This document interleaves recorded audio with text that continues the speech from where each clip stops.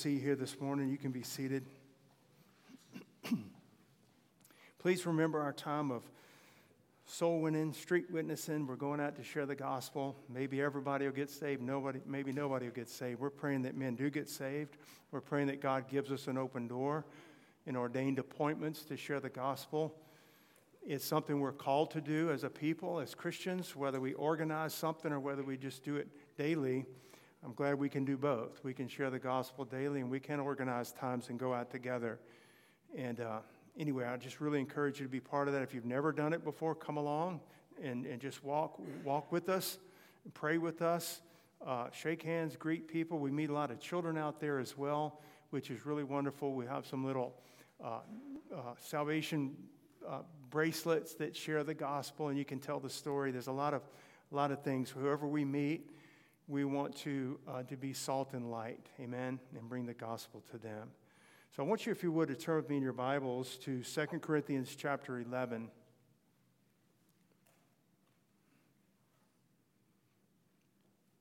2 Corinthians chapter 11, verses 13 and 14.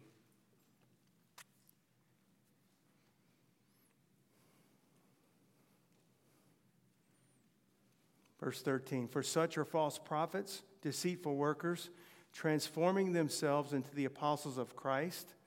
And no marvel, for Satan himself is transformed into an angel of light.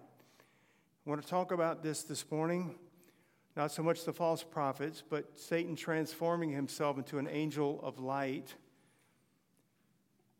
Transformed does not mean totally changed, not rudimentarily, not fundamentally changed, okay? Not at the grassroots level. Transform means to transfigure or disguise. That's what the word. Satan is transformed in verse 14.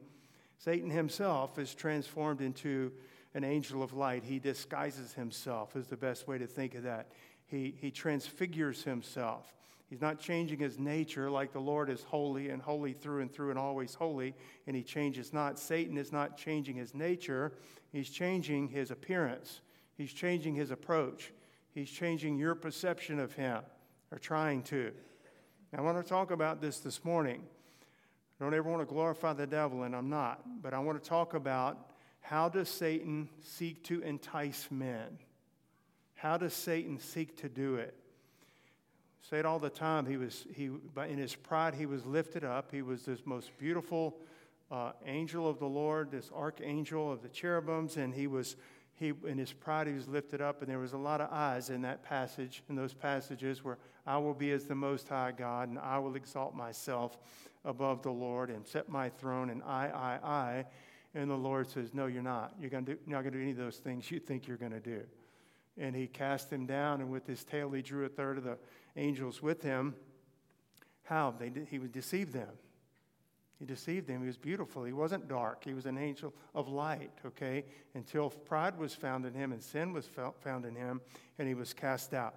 So what are some of his tactics? He's had 6,000 years dealing with men, starting in the garden, to perfect his craft, so to speak. It's a good word for it, craft. What are some of his tactics, some of his devices and strategies? I want to say this at the very beginning, that we as blood-bought, Holy Ghost-filled children of Almighty God, we are to walk and given the victory over the enemy. We're to walk in that victory over our enemy. The word Satan, I believe, means adversary. That's like the definition of it. He's not for you. Remember that. Remember that no matter what he presents to your life, that he is not for you. He is not on your side. He does not care for you, okay? And so, but as blood-bought children of God, we have been given and are called to walk in victory over our adversary, over the enemy. He's not a cartoon character. He's not a little, Halloween, you'll see people in little red costumes with the tail dragging behind them and pointed horns and a pitchfork. It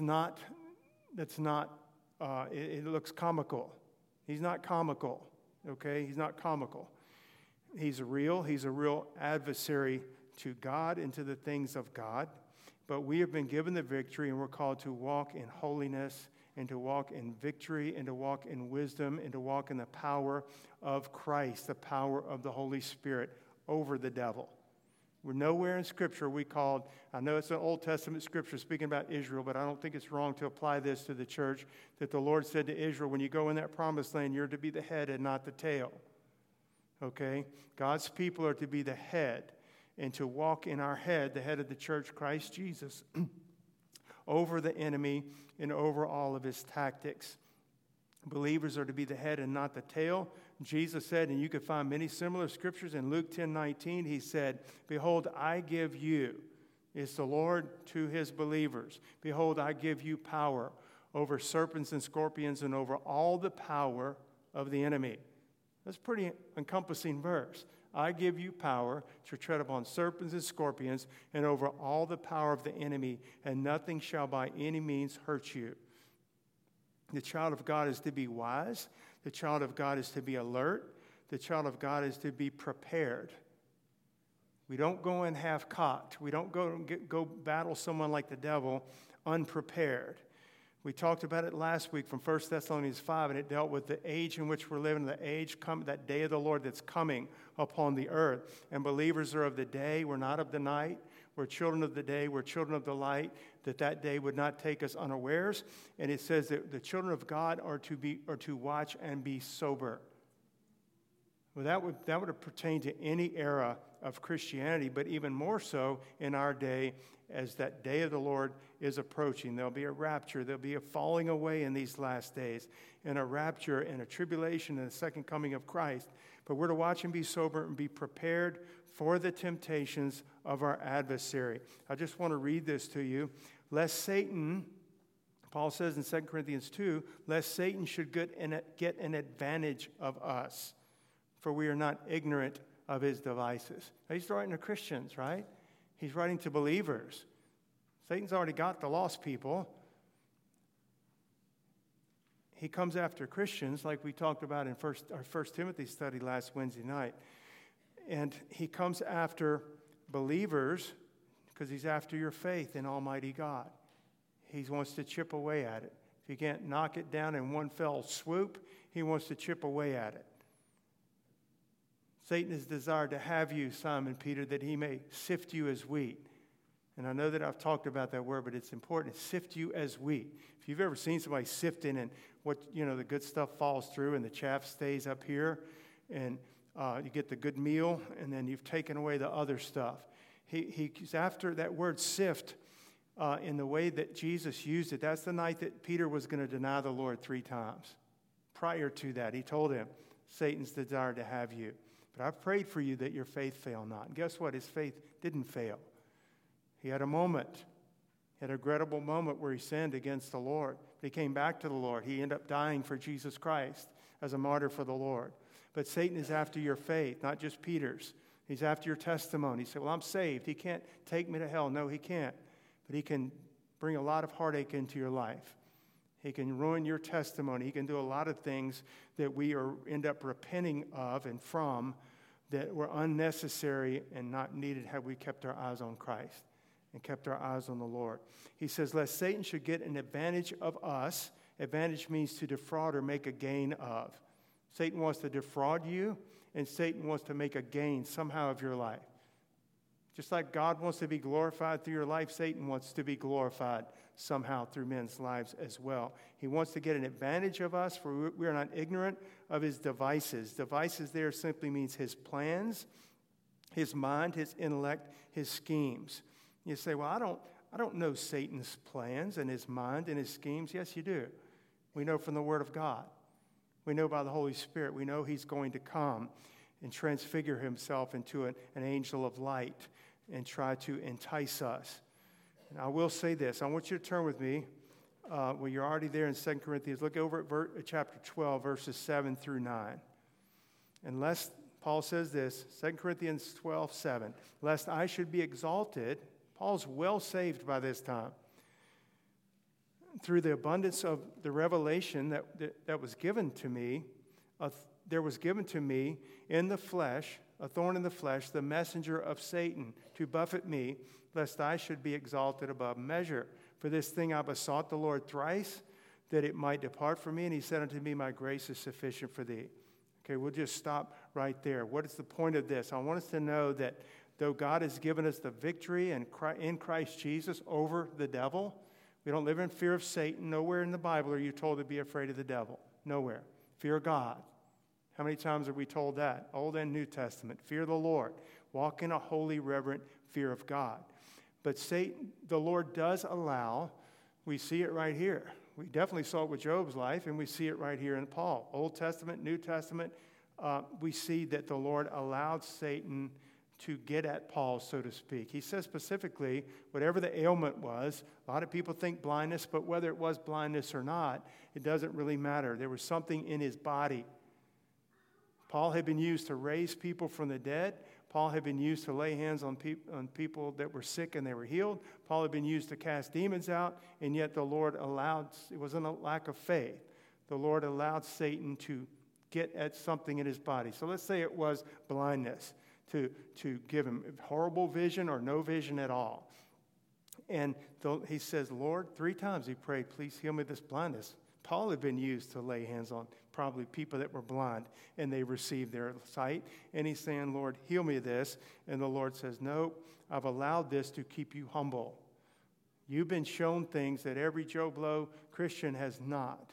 You have seen things that others have not. Unless you get prideful and I can't use you anymore, and it's a detriment to you, I'm sending this into your flesh to keep you humble.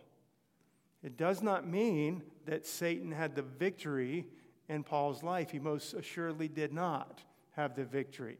God had the victory in Paul's life. But I just wanted to see that, pointed out that sometimes the Lord may allow the devil to come against us. So what does it mean? A messenger of Satan was sent to buffet him. The word buffet means, it doesn't mean kill and destroy or chop your head off with a sword. Buffet means to punch. It literally means to rap with the fist, okay? It's no fun to be punched. One of the other definitions says to box in the ear. You ever been punched in the nose or in the ear? It's not fun. It hurts. It makes you mad, probably more than hurts you. It makes you mad. And so Satan is not given the ultimate victory, but he has been given here with Paul a measure of the ability to touch him within the confines of what the Lord said. When the Lord does that, he explained to him why. So he doesn't just leave us endlessly guessing. If Satan's coming against us, and Lord, your word says we rebuke the devil and he'll flee, and that's true, and we're to do that. That's to be our practice. Just as an example where the Lord allowed this, but ultimately, whose glory was it for? Was it for Satan's glory? Was Satan glorified through Paul's affliction in the flesh? He was not. He was not. We didn't quite finish reading it. He said, the Lord said, my grace is sufficient for thee, verse 9, for my strength is made perfect in weakness. Whose strength? The Lord's. This was going to be a strengthening for Paul, a strengthening of God's power in him. My strength is made perfect in weakness. And he says, most gladly, therefore, will I rather glory in my infirmities, that the power of Christ, not the power of Satan, the power of Christ may rest upon me. When the Lord does that, and I don't think it's just a normal practice all the time, but if he allows the devil, or would allow the devil to come in and touch us in some way and touch our lives as Christians, it is ultimately going to be not for our downfall. It is going to be for our strength. As far as intention, what's God's intention and his purpose, and that's the one that matters. Satan's intentions may be very well, Paul's going to pray for sight and not receive it, and I'm going to steal his faith. That may be Satan's intention. God's intentions are different, and that's the one I need to know. That's the one that's going to prevail. That's the one that's important, okay? It is for our strength and our benefit, just like every trial, if the Lord allows us to go through it, whether it's directly from Satan or not, every trial we go through is for our strength, that we would be built up, stronger, tougher, our faith would be strengthened, and for the glory of God, always for the glory of God. We have this treasure where? The treasure is the Holy Spirit. The treasure is Christ in us, in you. We have this treasure in earthen vessels, that the excellency of the power may be of God and not of us. It is his power in us, and it is for his glory. So in every circumstance, in every situation, it is still for the glory of God, even if the Lord allows Satan some measure of power. I want to read this. I'll just read it from 1 Peter chapter 3. Speaking about Christ, who is gone into heaven and is on the right hand of God, angels and authorities and powers being made subject unto him. One of many scriptures, but it's good to know. We have it in the Bible. Angels and powers and authorities and powers, that's evil and good and light and darkness, all are made subject unto Christ.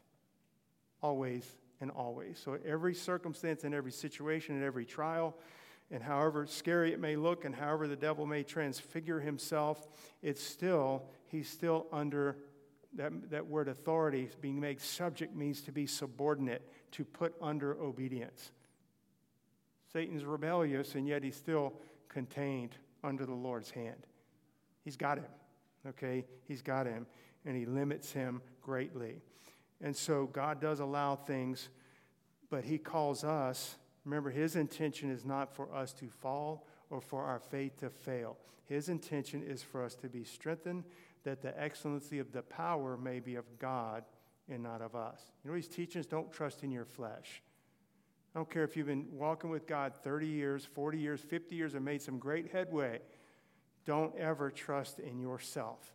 Don't trust in your own Christianity. Trust in Almighty God, always. And this is what the Lord was teaching Paul through his infirmity, what he was teaching Job, and what he teaches us. He has no intention that your faith should be destroyed, that you should be destroyed, that you should fall away, that you should backslide, that you should lose your testimony for Christ. God has none of that as his intention or purpose.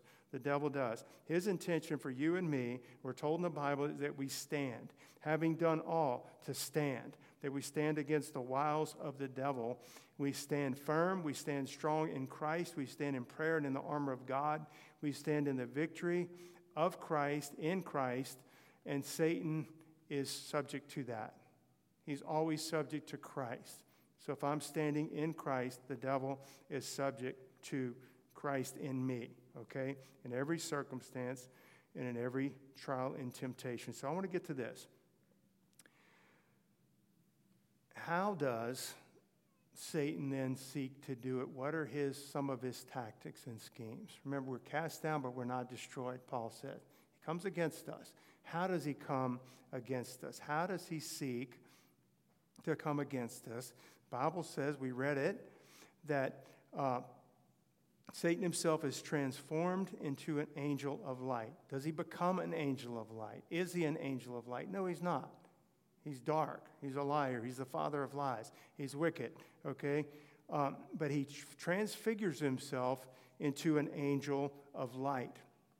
So how does he seek to get you to sin? How does he seek to get me to sin? And this is it. If there's one thing from this sermon today, and you know it, but I'm going to say it anyway, his temptations are always presented to us as believers for sure. And I would say for people in general, the devil's temptations are presented to us as something that is for our good. The way he presents it, it's for our good. This is for your good. Well, that's a pretty good trick, isn't it? Just right there. That his temptations are designed to, in appearance, when they're offered to you and to me, this is good for you. This is good for your life. You need this. You want this. This will help you. I doubt the devil was ever successful in seducing someone by letting the individual know beforehand the consequences that would result. I don't think he ever has been successful if he would let people know, anybody, the dire consequences that will result by yielding to his temptation, by giving into it. But we know from the Word of God that the wages of sin is death. I love the way James puts it in chapter 1. He says, let no man say when I'm tempted of God. For God cannot be tempted with evil, neither he tempteth any man. But every man is enticed when he's drawn, it's tempted when he's drawn away of his own lust and enticed. And then when lust is conceived, it brings forth sin. And when sin is finished, Hey, that's what Satan doesn't want to show you, that part. When sin is finished, it brings forth death. Do not err, my beloved brethren. Satan would never show you that while he's trying to tempt you to sin. Okay? He would never do that. I want you to turn to Genesis chapter 3. We all know the account. Not a story, it's an account. First man, the first woman, the first temptation, the first sin, and the first consequences of sin. This is the fall of man in a perfect paradise and environment in perfect communion with God. Genesis 3, verse 4. The serpent said unto the woman, you shall not surely die. Didn't the Lord say you could eat all the fruit of the trees in the garden? Yes, we may freely eat all the fruit of the trees in the garden, except the tree in the middle of the garden, the tree of knowledge of the good and evil, lest we die. We shouldn't touch it. She added to that in verse 3, lest we die. The serpent said unto the woman, ye shall not surely die. Right there you got a choice. Who are you going to listen to? The Lord says the wages of sin is death. The Lord says. The devil says you shall not surely die. If God's holding out on you, there's something for your good that this good God has withheld from you, and you're just not aware of it yet. I'm going to make you aware of it and offer it to you. You shall not surely die. For God does know, so he's a liar, right? That in the day ye eat thereof, then your eyes shall be opened, and ye shall be as gods, knowing good and evil. And when the woman saw the tree, that it was good for food, and that it was pleasant to the eyes, and a tree to be desired to make one wise, she took of the fruit thereof and did eat, and gave also unto her husband with her, and he did eat. Okay, the fruit presented by the devil, the fruit is good. It's a means, it's good for food, it's pleasant to the eyes, right? It's all things that appeal to the carnal man, sensual things. It's pleasant to look at, it's not poisonous, it's a good fruit, safe to eat. And besides all that, it is a means by which I can acquire knowledge. Knowledge. I'll know good and evil like God, but I'll be independent from God. They didn't think about any of that stuff. It's a means by which I can acquire knowledge and possess knowledge, and yet be independent from the Lord. I'll have what he has, and I won't really need him anymore. I'll have this knowledge myself. So I'm going to just say, when I speak of Adam and Eve, I'm going to just speak about man in general, okay? The man sees only the thing presented. The man, this is part of Satan's temptations and his skill, okay? The man sees only the thing right in front of them. Okay, it's a tree, it's a fruit, it's good to eat, pleasant to the eyes, and on top of all that, it will give me wisdom to know good and evil like God and yet be independent from God. That's all the man sees, the carnal man sees. The Lord Jesus Christ sees Satan behind it. The man just sees the thing presented for his good. Christ sees right through it, and he sees Satan behind it all, and he sees the end. He sees the end. It is the Lord Jesus Christ who gave us the perfect example. He's our Savior, our Lord, he's God, he's all those things, but he is our perfect example as well. When he was tempted, 40 days and 40 nights fasted in the wilderness. I just read it this morning in my Bible. He was among the wild beasts, the Bible says. And Satan came to him and tempted him because he didn't just look at the thing, bow down and I'll give you these kingdoms to rule over and so forth. Jesus, seeing behind it and seeing Satan behind it, was not deceived. And he says to Satan, "Get thee behind me, Satan. Get thee behind me, Satan." He's able to rebuke him. Satan is going to seek to deceive you, to mislead you, to bring a proposition to your life. As Christians, we're not immune to it. That's why we're warned. That's why we're told to arm ourselves, okay? That's why we're told to put on a helmet that's able to quench the fiery darts of Satan, because he comes after believers, okay? That's why we're told not to be ignorant of his devices. I don't want to give too much attention to the devil, but I want us to give as much as we should give to the devil and understand what his device is. He's going to bring a proposition to you in your Christianity and that to your humanity, not to Christ in you, but to you, your flesh, that is a good thing. To that flesh and to that carnal man, to that first Adam, it's going to be a good thing. So just know that.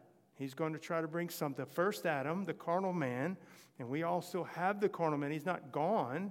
We still have a carnal nature. Just tell me the last time you sinned as a believer.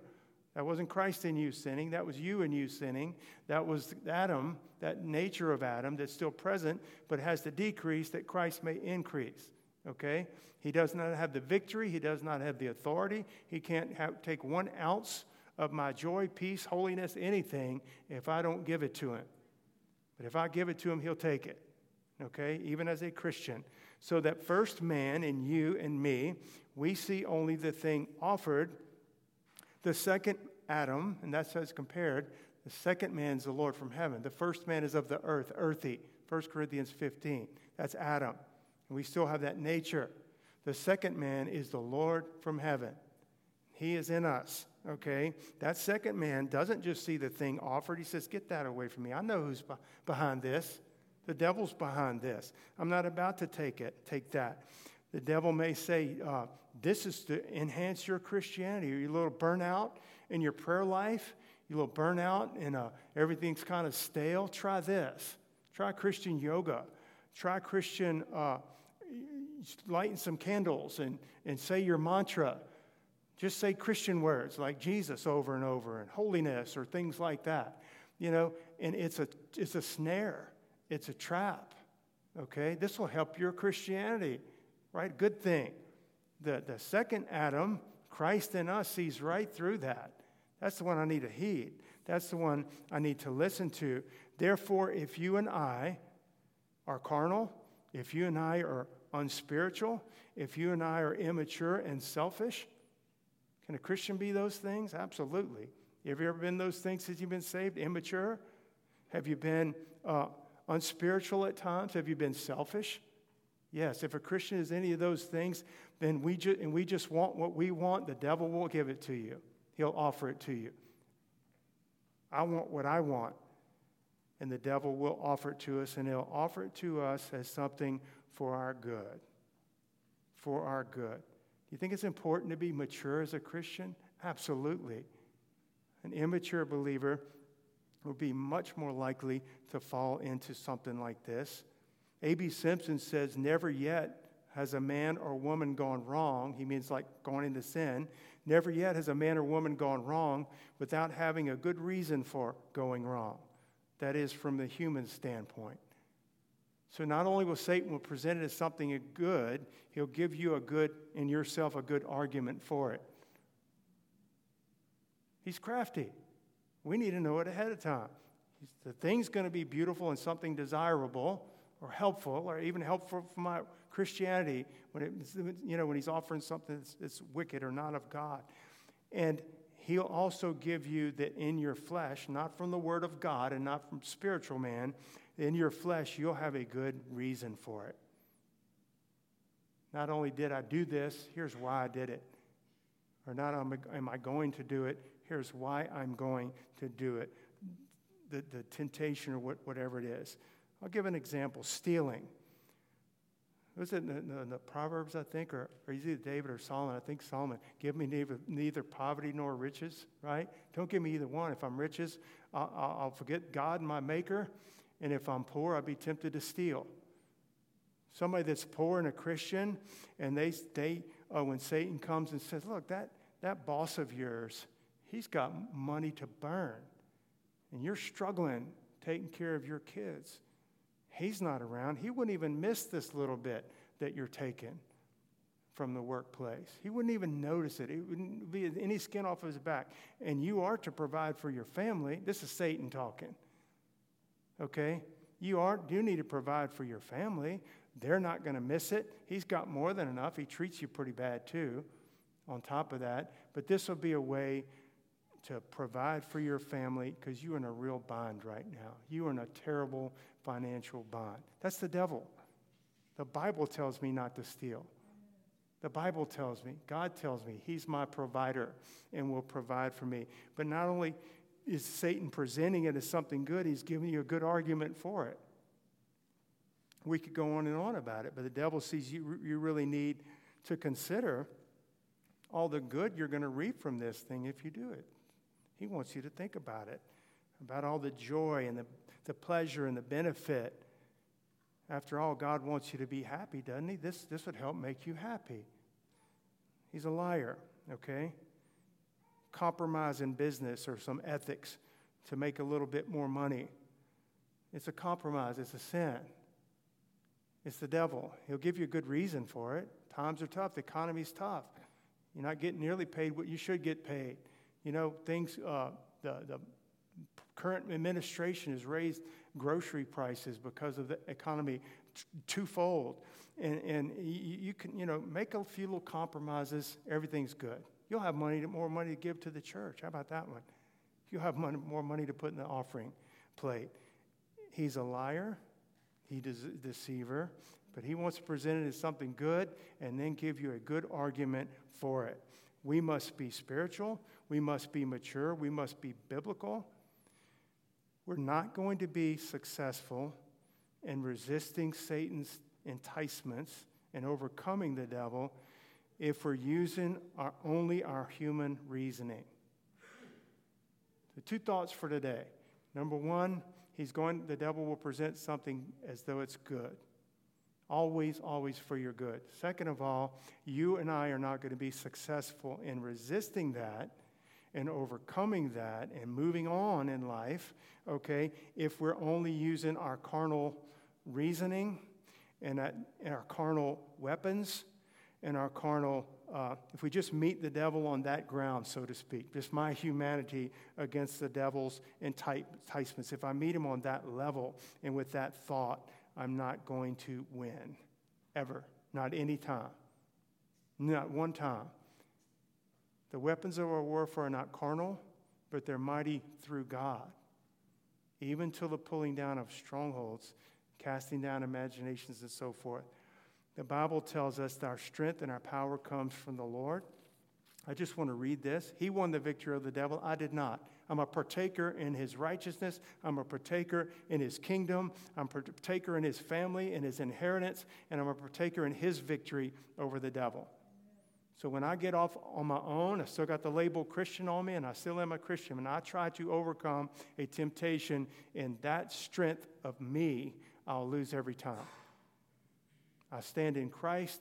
There's a little girl that gave her life to the Lord. An older man was kind of making fun of her, saying, yeah, what are you going to do when the devil comes knocking at your door, little girl? She says, that's easy. I just let the Lord answer it. I let Jesus answer the door. That's how we need to be and how to think of it. We aren't successful in our own strength. I want to read this. You know the passage. You could turn if you want, but it's Acts 16, verse 16. Paul in Macedonia, there was this fortune-telling woman that was following him around from place to place. She didn't say one thing that was wrong. These are men of the Most High God, and they tell us the way of salvation. Wow, that sounds pretty good to me. But it wasn't God. She was causing a distraction. She made it to a circus. She made it into a freak show and a sideshow. God didn't call her to preach the gospel. He called Paul and Silas or Barnabas, I forget who was with him at the time, to preach the gospel. It came to pass, as we went to prayer, a certain damsel possessed with a spirit of divination met us. It's a demonic spirit, fortune-telling spirit. The same followed Paul and us. And he goes on to say, this did she many days, but Paul, being grieved, and turned and said to the spirit, not to the woman, to the spirit, I command thee in the name of Jesus Christ. Plain and simple. Whose power? What did he use to overcome Satan? And it wasn't a temptation so much, but to overcome the devil. I command the name of Jesus Christ to come out of her, and he, the Spirit, came out in the same hour. Okay? And so it's not my authority over the devil's authority. It's Christ's authority in me over the devil's authority. And I'm going to bring this to a close, but Eve saw only the thing presented to her. Just the thing. And it was presented as good. Jesus saw the devil behind it. Jesus sees the devil behind it, and he warns us. And that's how he fought when he was tempted. Our Lord actually rebuked the devil. He rebuked him and resisted him. He didn't consider his proposals.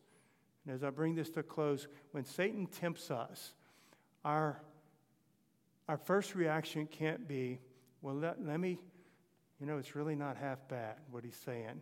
Let me pull up a chair and at least hear me out. When a Mormon comes knocking at your door and you say, I'm a Christian, I'm not interested, we serve different gods, they say, at least hear me out. You have no obligation to hear them out. None.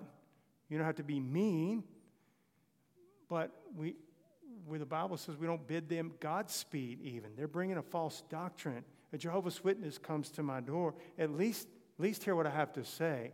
I see that Bible you're holding, that Watchtower Bible. I don't have to hear what you have to say. And I pray that nobody listens to you. I'm not pulling up a chair to the bargaining table and say, well, let me at least hear you out. Be open-minded. I'm very closed-minded when it comes to the gospel in Christ. You want to be open-minded about new farming techniques or open-minded about better government, financial planning, whatever, go for it. Let's talk about it. Better way to catch fish when they're not biting. I'm all for that, okay? I'll talk about it, but I'm narrow-minded when it comes to Christ and the things of God. I'm not to give place to the devil. If I pull up a chair to the bargaining seat and talk to the devil about his temptations and weigh out the pros and cons, guess what? I'm already in trouble. I'm already in trouble. Not I'm about to be in trouble. I'm already in trouble. We need to know what we're against, what we're up against. We need to be spiritual and spiritually minded. There are not a bunch of ways to resist the devil and to overcome the devil. There's really one, in the name of the Lord. I want to read one scripture, and we'll bring this to a close. Turn with me to 1 John chapter 2.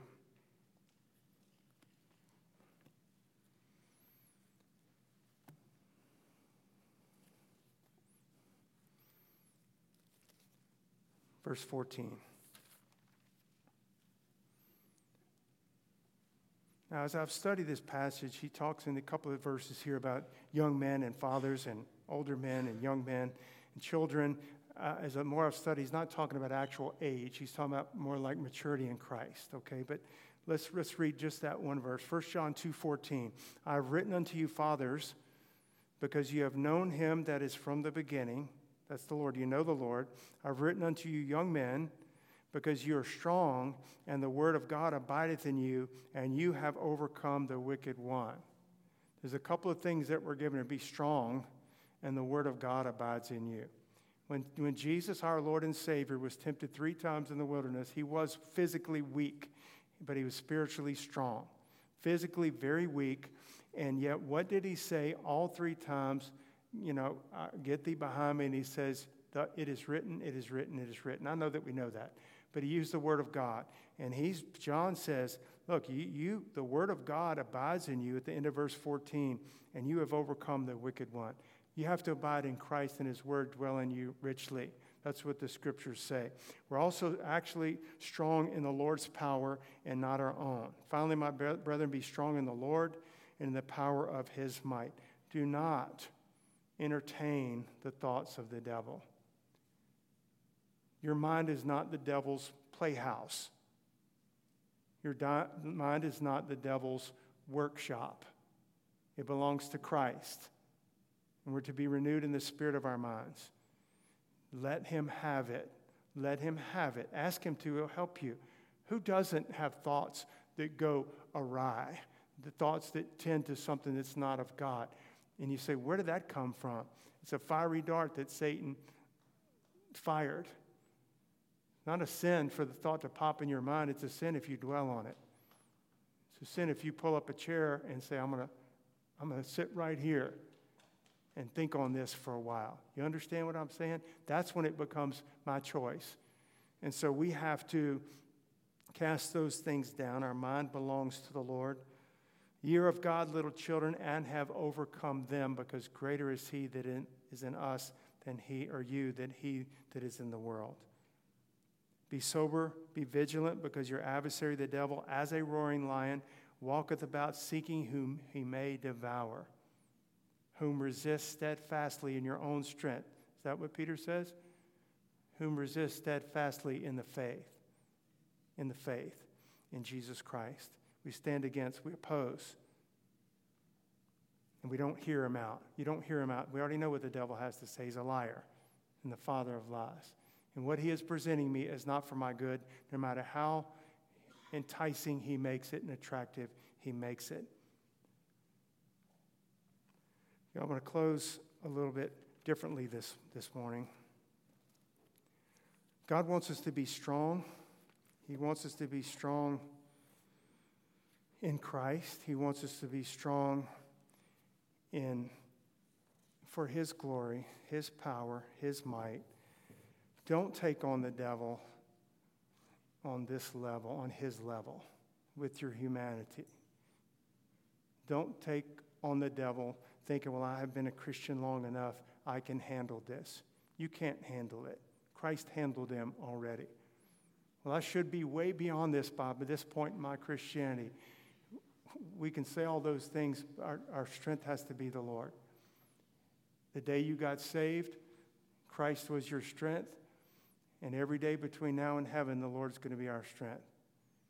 You don't have one break. You don't have one 5-minute break where you think you can overcome Satan or temptation in your own strength. You can't.